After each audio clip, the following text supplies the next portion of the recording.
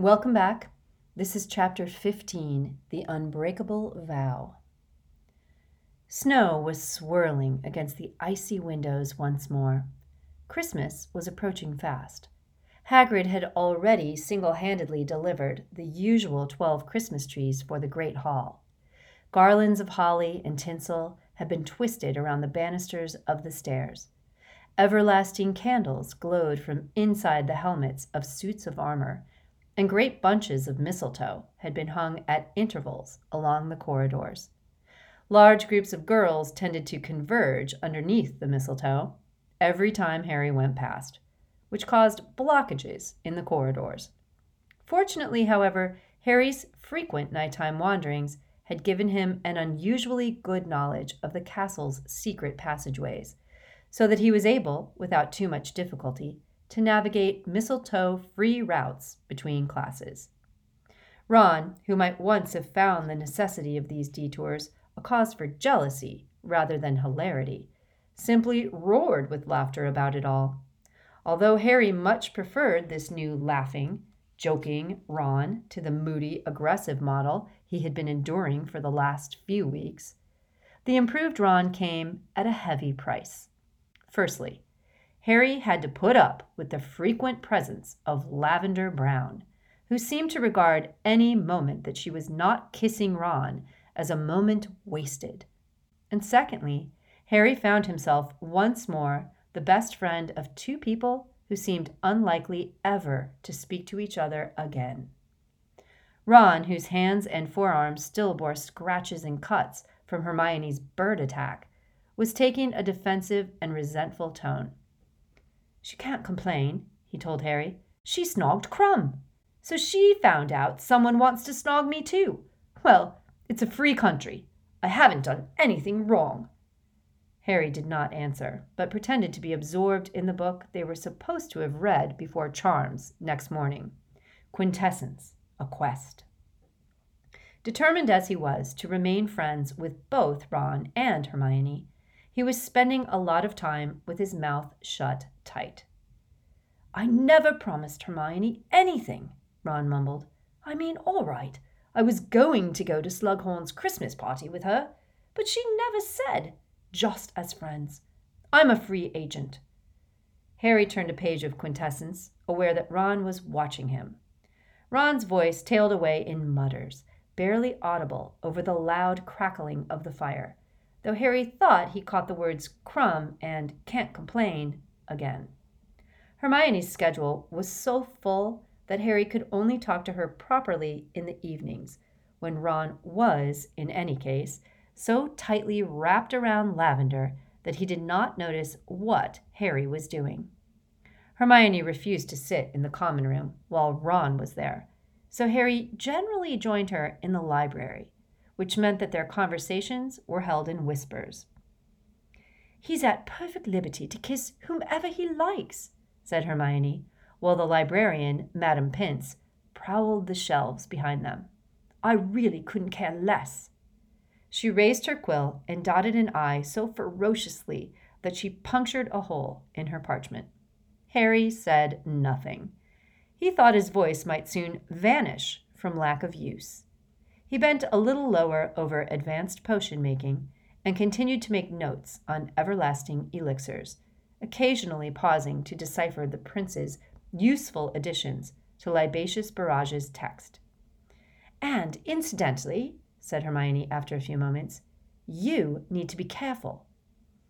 "For the last time," said Harry, speaking in a slightly hoarse whisper after 3/4 of an hour of silence, "I am not giving back this book.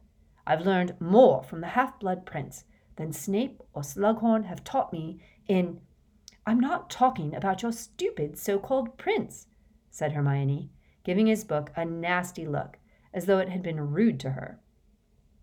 "I'm talking about earlier.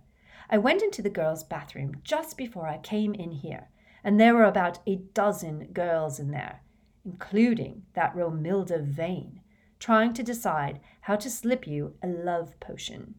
They're all hoping they're going to get you to take them to Slughorn's party, and they all seem to have brought Fred and George's love potions, which I'm afraid to say probably work." "Why didn't you confiscate them then?" demanded Harry.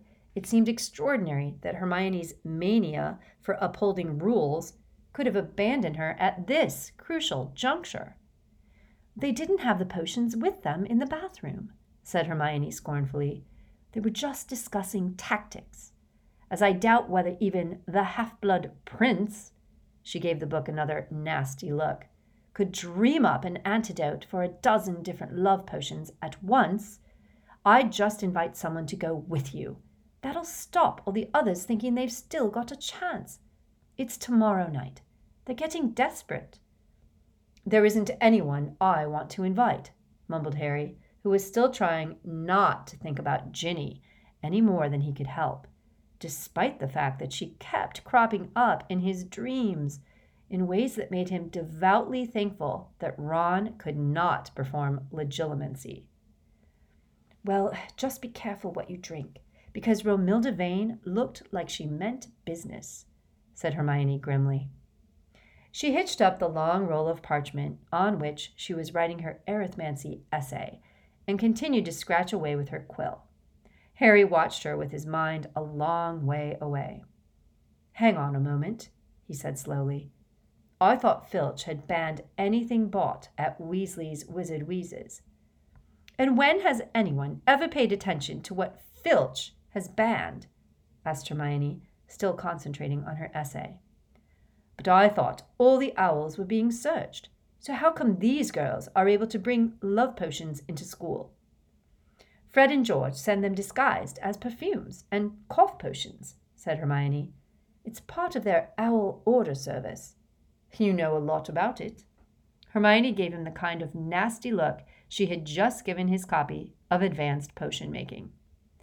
"It was all on the back of the bottles they showed Ginny and me in the summer," she said coldly. "I don't go around putting potions in people's drinks, or pretending to, either, which is just as bad." "Yeah, well, never mind that," said Harry quickly. "The point is, Filch is being fooled, isn't he? These girls are getting stuff into the school disguised as something else.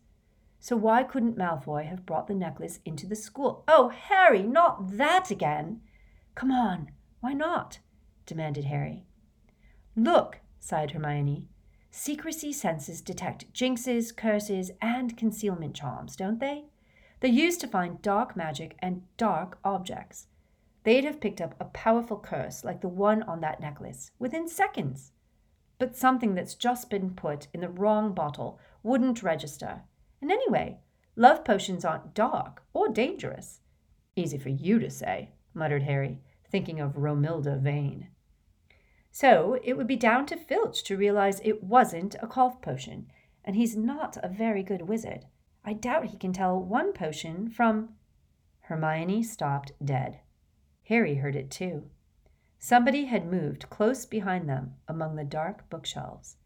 They waited, and a moment later the vulture-like countenance of Madame Pince appeared around the corner, her sunken cheeks, her skin like parchment, and her long hooked nose illuminated unflatteringly by the lamp she was carrying.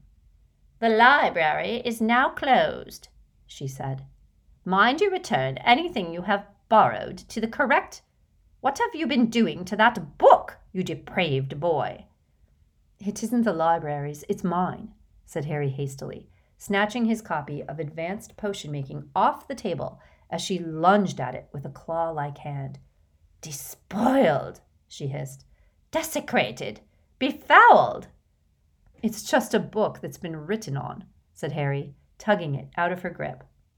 She looked as though she might have a seizure. Hermione, who had hastily packed her things, grabbed Harry by the arm and frog-marched him away.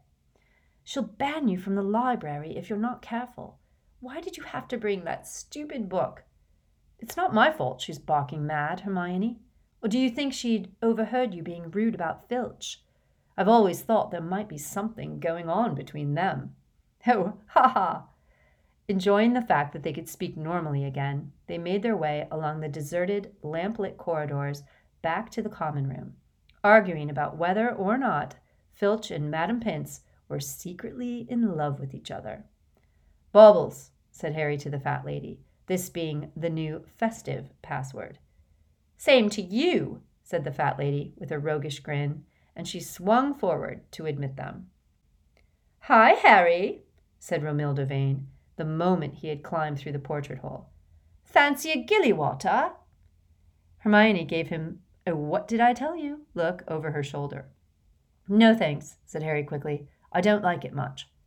"Well, take these anyway," said Romilda, thrusting a box into his hand. "Chocolate cauldrons. They've got fire whiskey in them. My gran sent them to me, but I don't like them." "Oh, right. Thanks a lot," said Harry, who could not think what else to say. I'm just going over here with—" He hurried off behind Hermione, his voice tailing away feebly. "Told you," said Hermione succinctly. "Sooner you ask someone, sooner they'll all leave you alone, and you can—" But her face suddenly turned blank.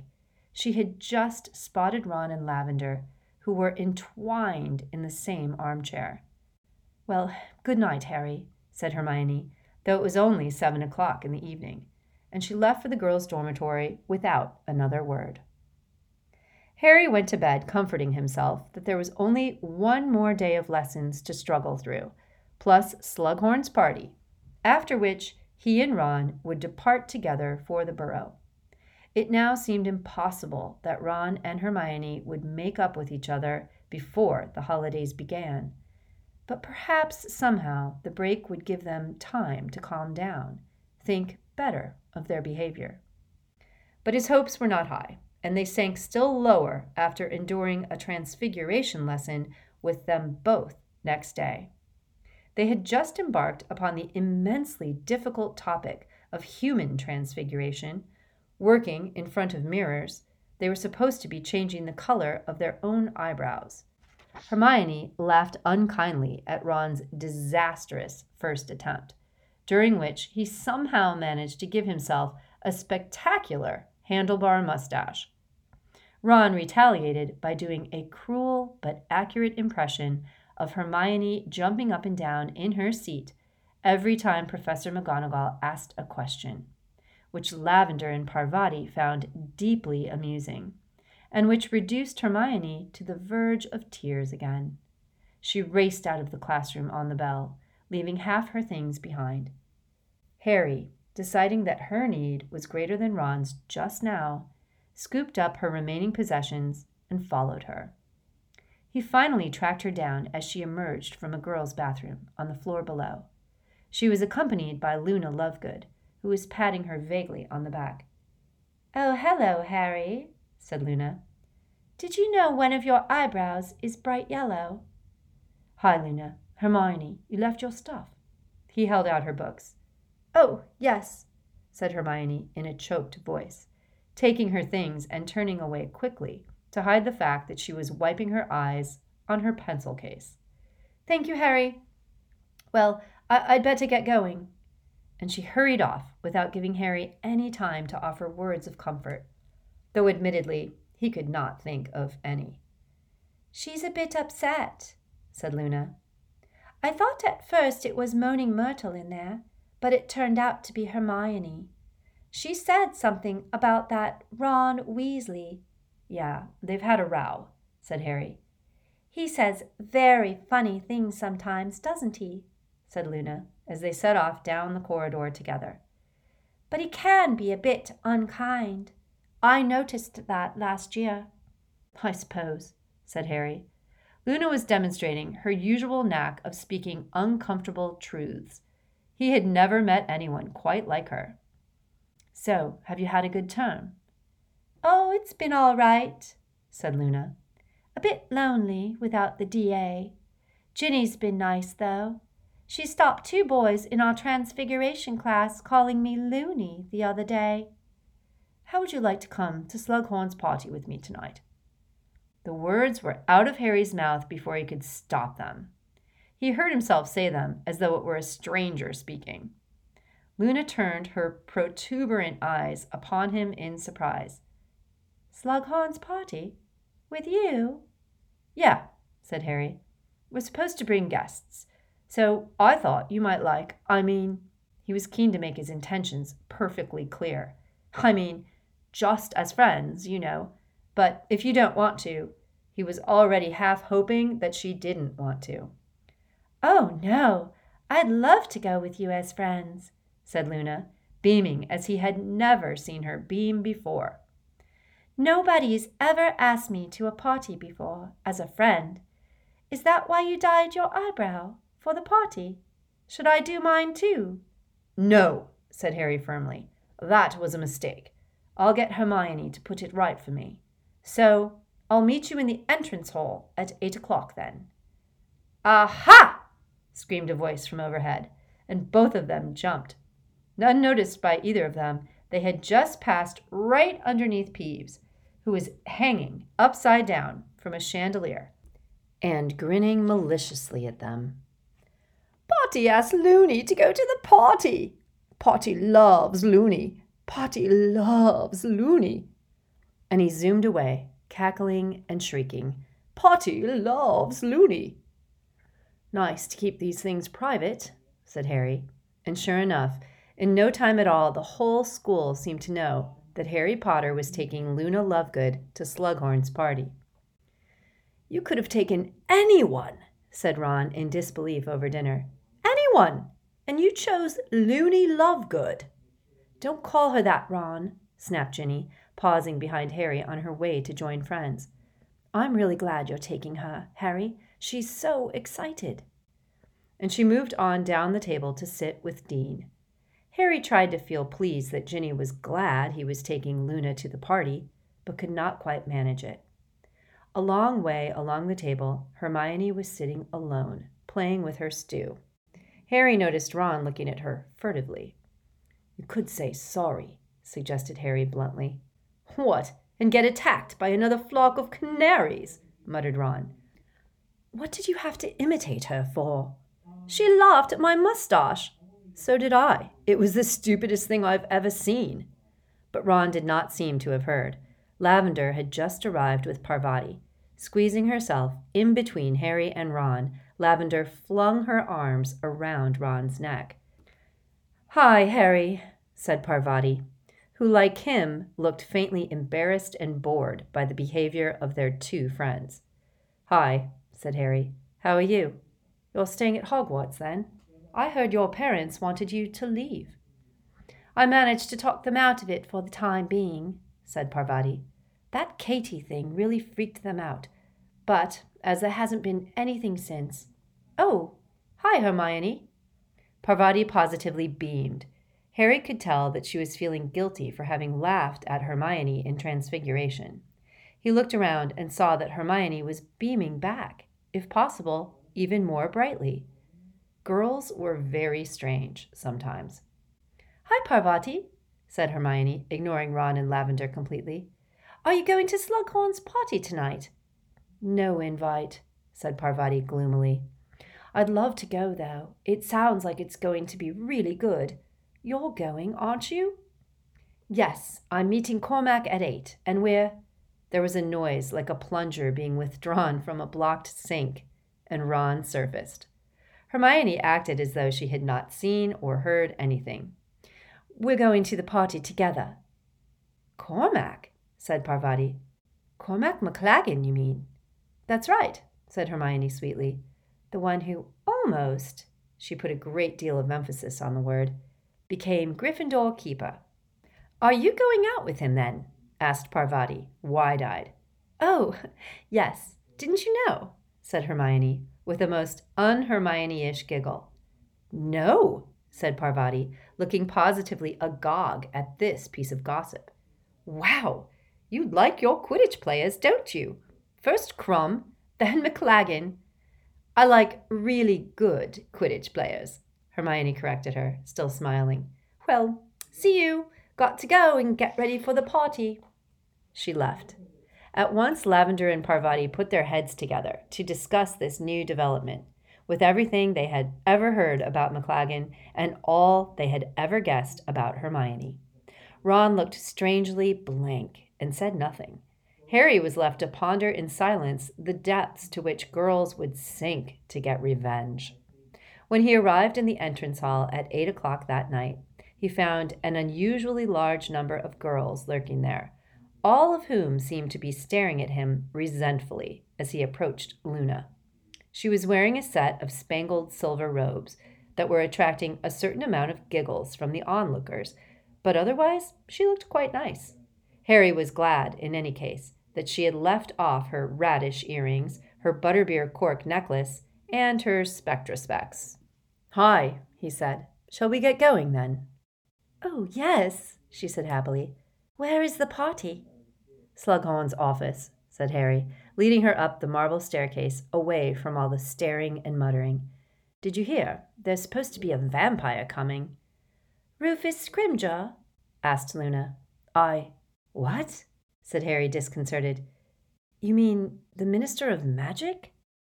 "Yes, he's a vampire," said Luna matter-of-factly.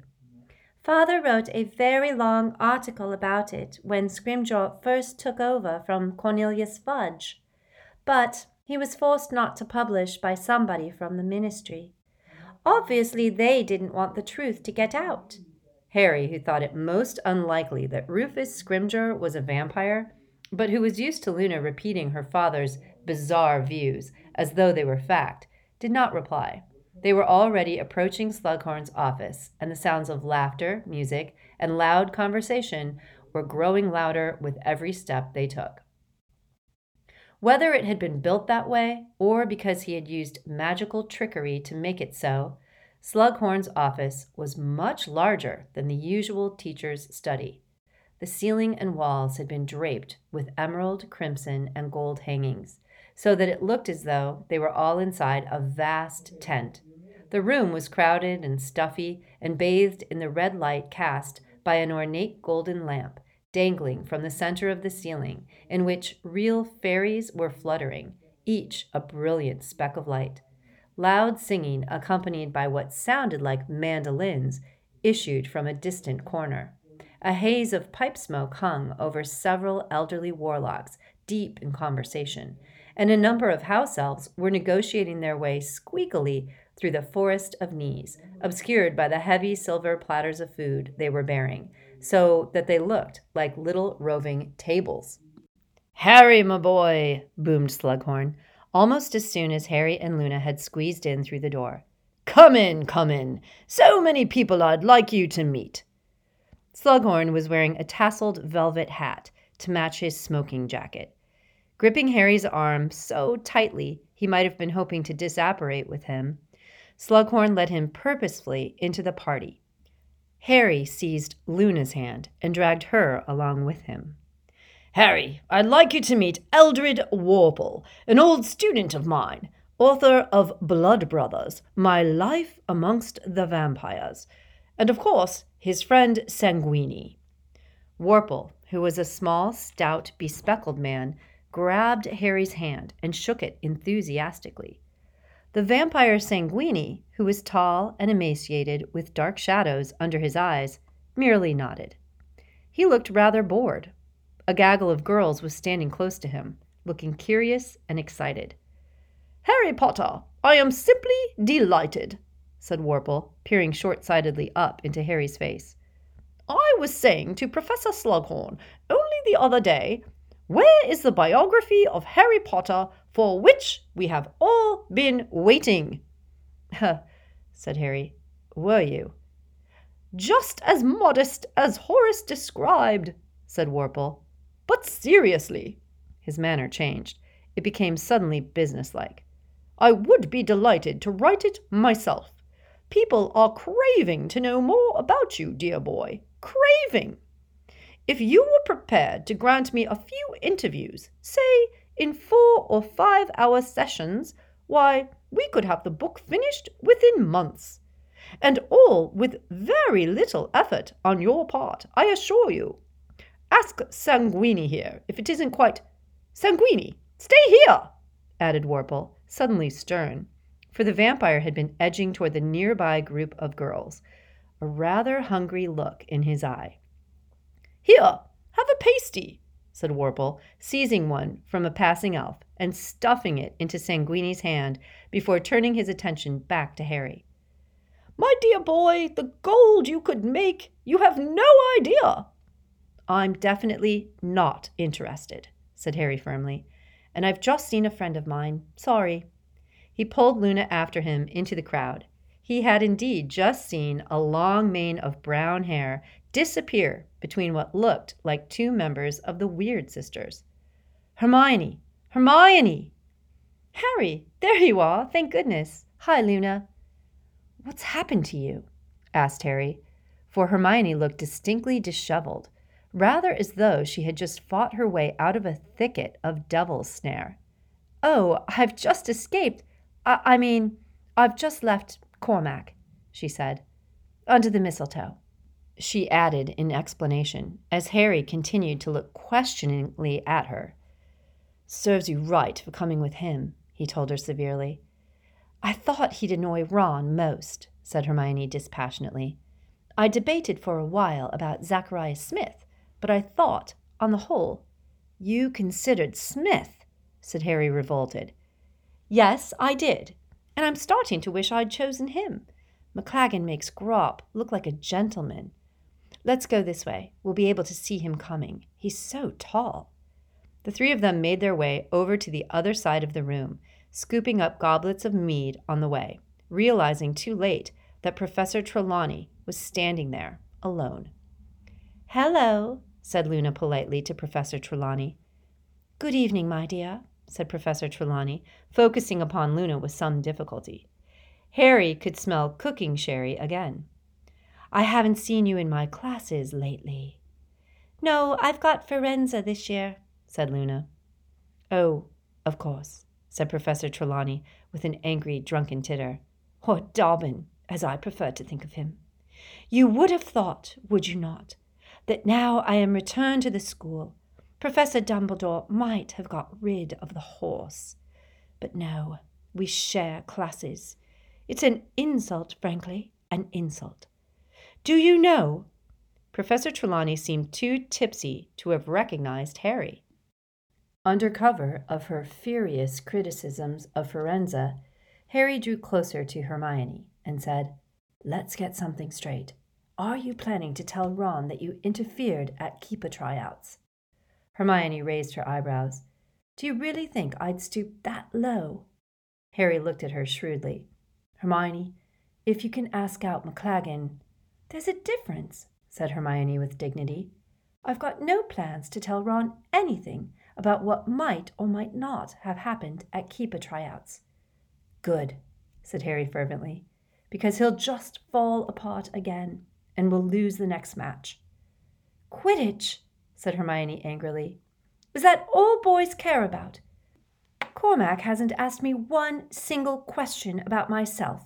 No, I've just been treated to 100 great saves made by Cormac McLaggen's non-stop ever since— Oh no, here he comes."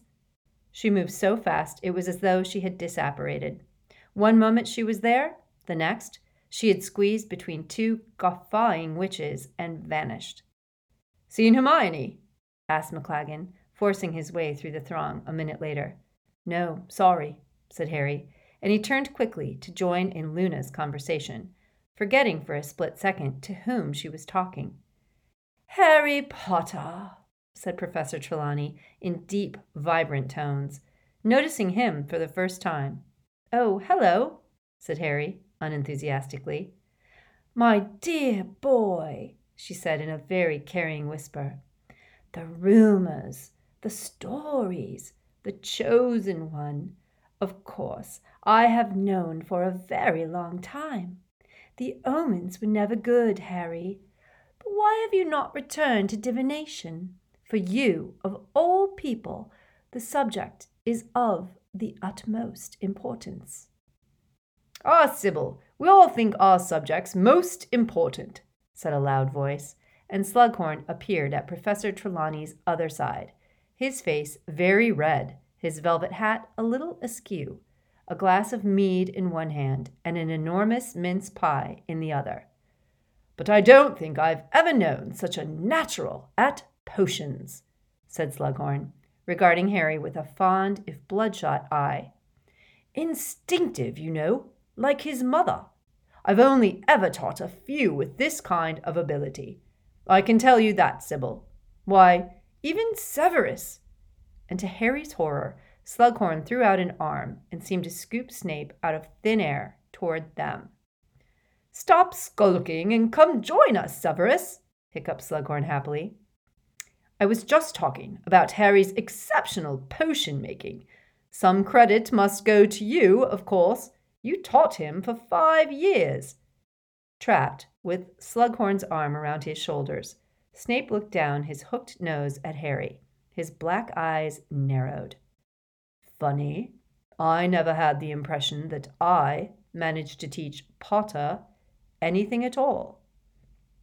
"Well, then, it's natural ability," shouted Slughorn. "You should have seen what he gave me. First lesson, Draft of Living Death. Never had a student produce finer on a first attempt. I don't think even you, Severus." "Really?" said Snape quietly, his eyes still boring into Harry, who felt a certain disquiet. The last thing he wanted was for Snape to start investigating the source of his newfound brilliance at potions.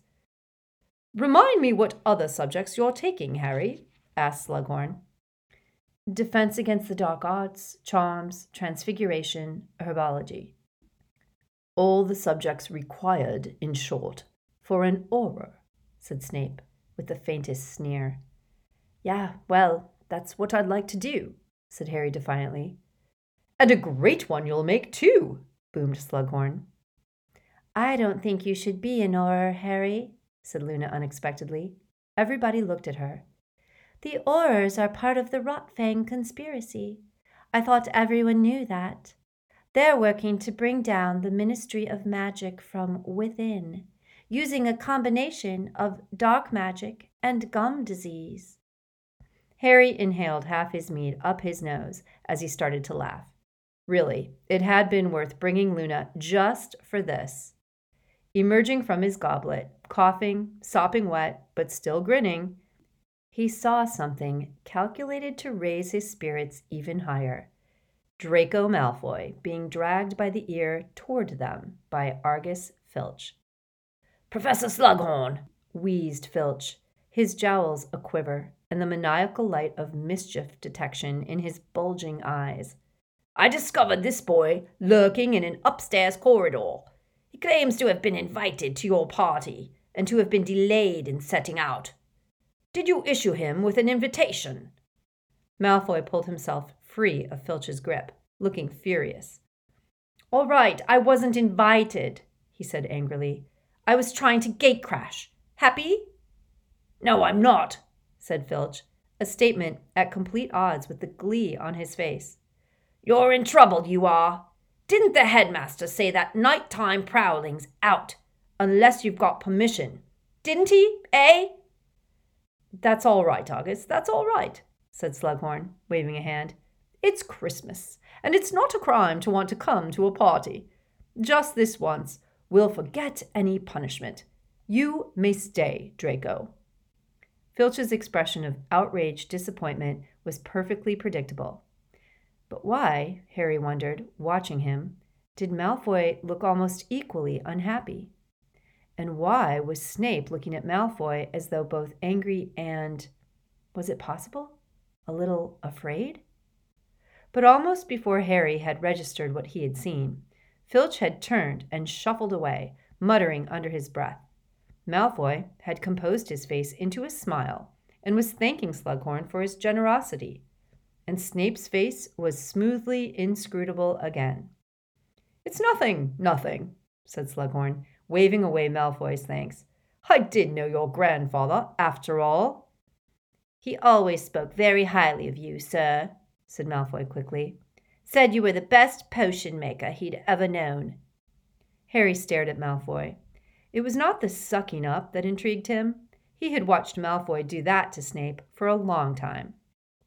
It was the fact that Malfoy did, after all, look a little ill. This was the first time he had seen Malfoy close up for ages.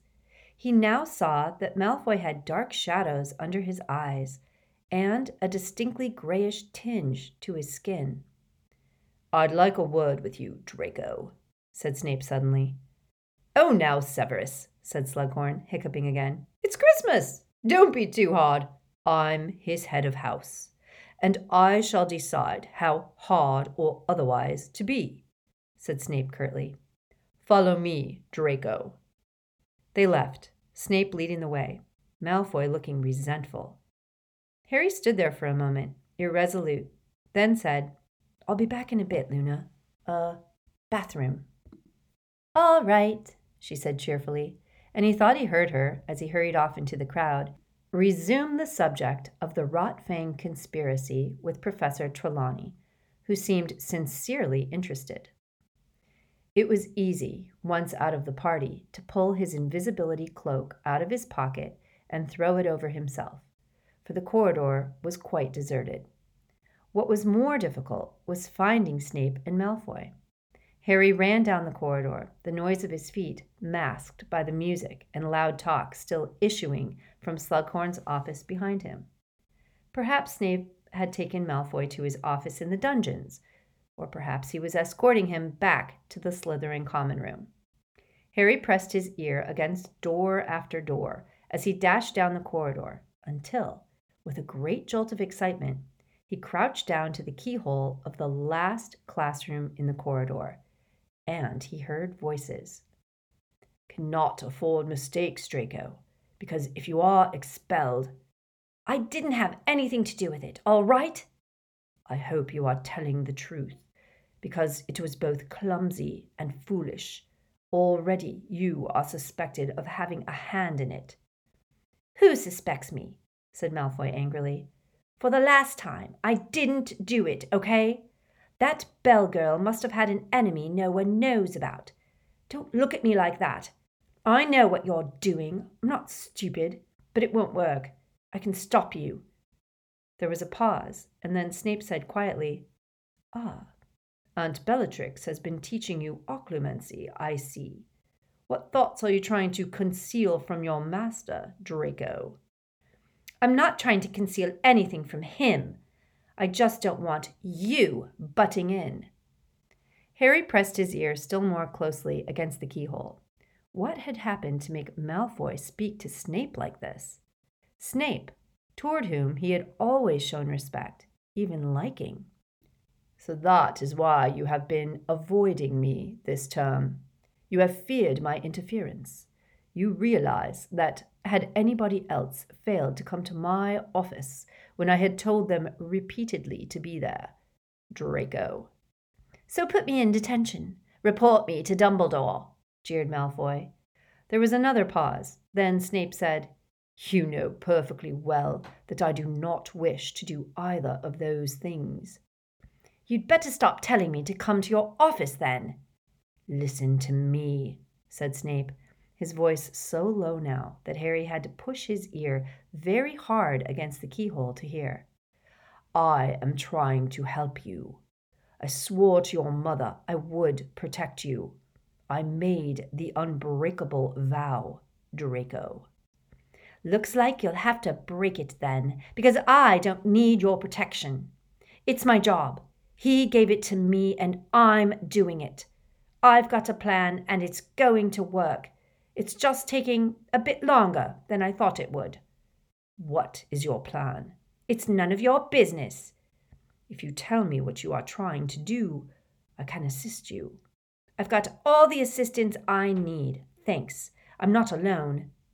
You were certainly alone tonight, which was foolish in the extreme, wandering the corridors without lookouts or backup. These are elementary mistakes. I would have had Crabbe and Goyle with me if you hadn't put them in detention. Keep your voice down, spat Snape, for Malfoy's voice had risen excitedly. If your friends Crabbe and Goyle intend to pass their Defense Against the Dark Arts OWL this time around, they will need to work a little harder than they are doing at present. What does it matter? Said Malfoy. Defense Against the Dark Arts. It's all just a joke, isn't it? An act? Like any of us need protecting against the dark arts. It is an act that is crucial to success, Draco, said Snape. Where do you think I would have been all these years if I had not known how to act? Now listen to me. You are being incautious, wandering around at night, getting yourself caught. And if you are placing your reliance in assistants like Crabbe and Goyle, they are not the only ones. I've got other people on my side, better people. Then why not confide in me? And I know what you're up to. You want to steal my glory. There was another pause. Then Snape said coldly, You are speaking like a child. I quite understand that your father's capture and imprisonment has upset you. But Harry had barely a second's warning. He heard Malfoy's footsteps on the other side of the door and flung himself out of the way just as it burst open. Malfoy was striding away down the corridor, past the open door of Slughorn's office, around the distant corner, and out of sight. Hardly daring to breathe, Harry remained crouched down as Snape emerged slowly from the classroom. His expression unfathomable, he returned to the party. Harry remained on the floor, hidden beneath the cloak, his mind racing.